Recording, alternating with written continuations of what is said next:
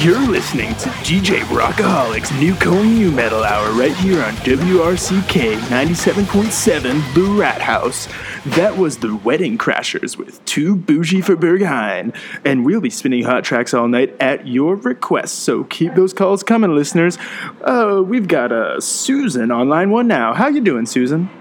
Hi, I'm all right. I want to say I'm a big fan. First-time caller, long-time listener. Well, thank you very much, Susan. That means a lot. Where are you from, Susan? That's kind of a complicated question, DJ Rockaholic. Well, I'm living in Berlin right now, but I go to school in New York.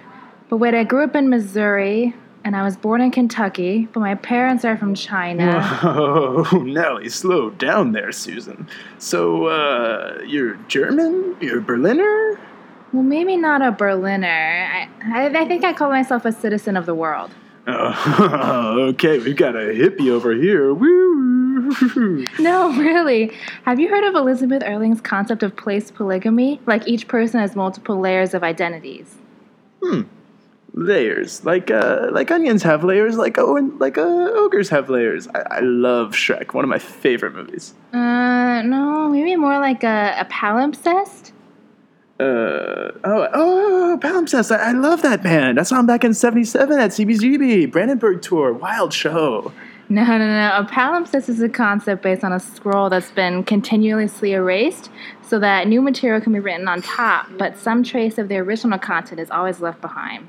So I guess the fact that I live in Berlin now doesn't mean that I'm not also partly New Yorker and partly Missourian, just in a lower layer of the palimpsest than what's visible now.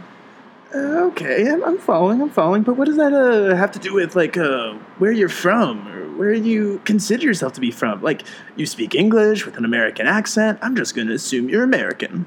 Well, I'd say that speaking English is actually part of being a Berliner. A majority of people I've met here can speak some degree of English. It really helps connect you to other parts of the world where people can speak English too.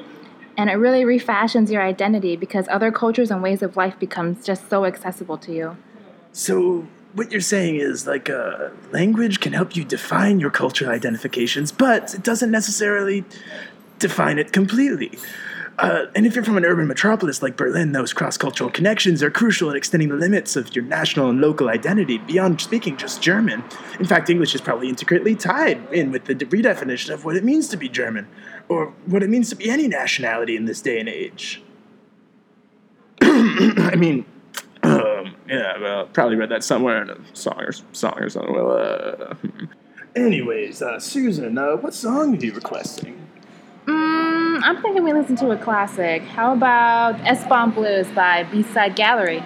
Solid choice, Susan. Thank you for the call. That's one of my favorites. See you after the break right here on this palimpsest of a radio station, WRCK 97.7, The Rat House.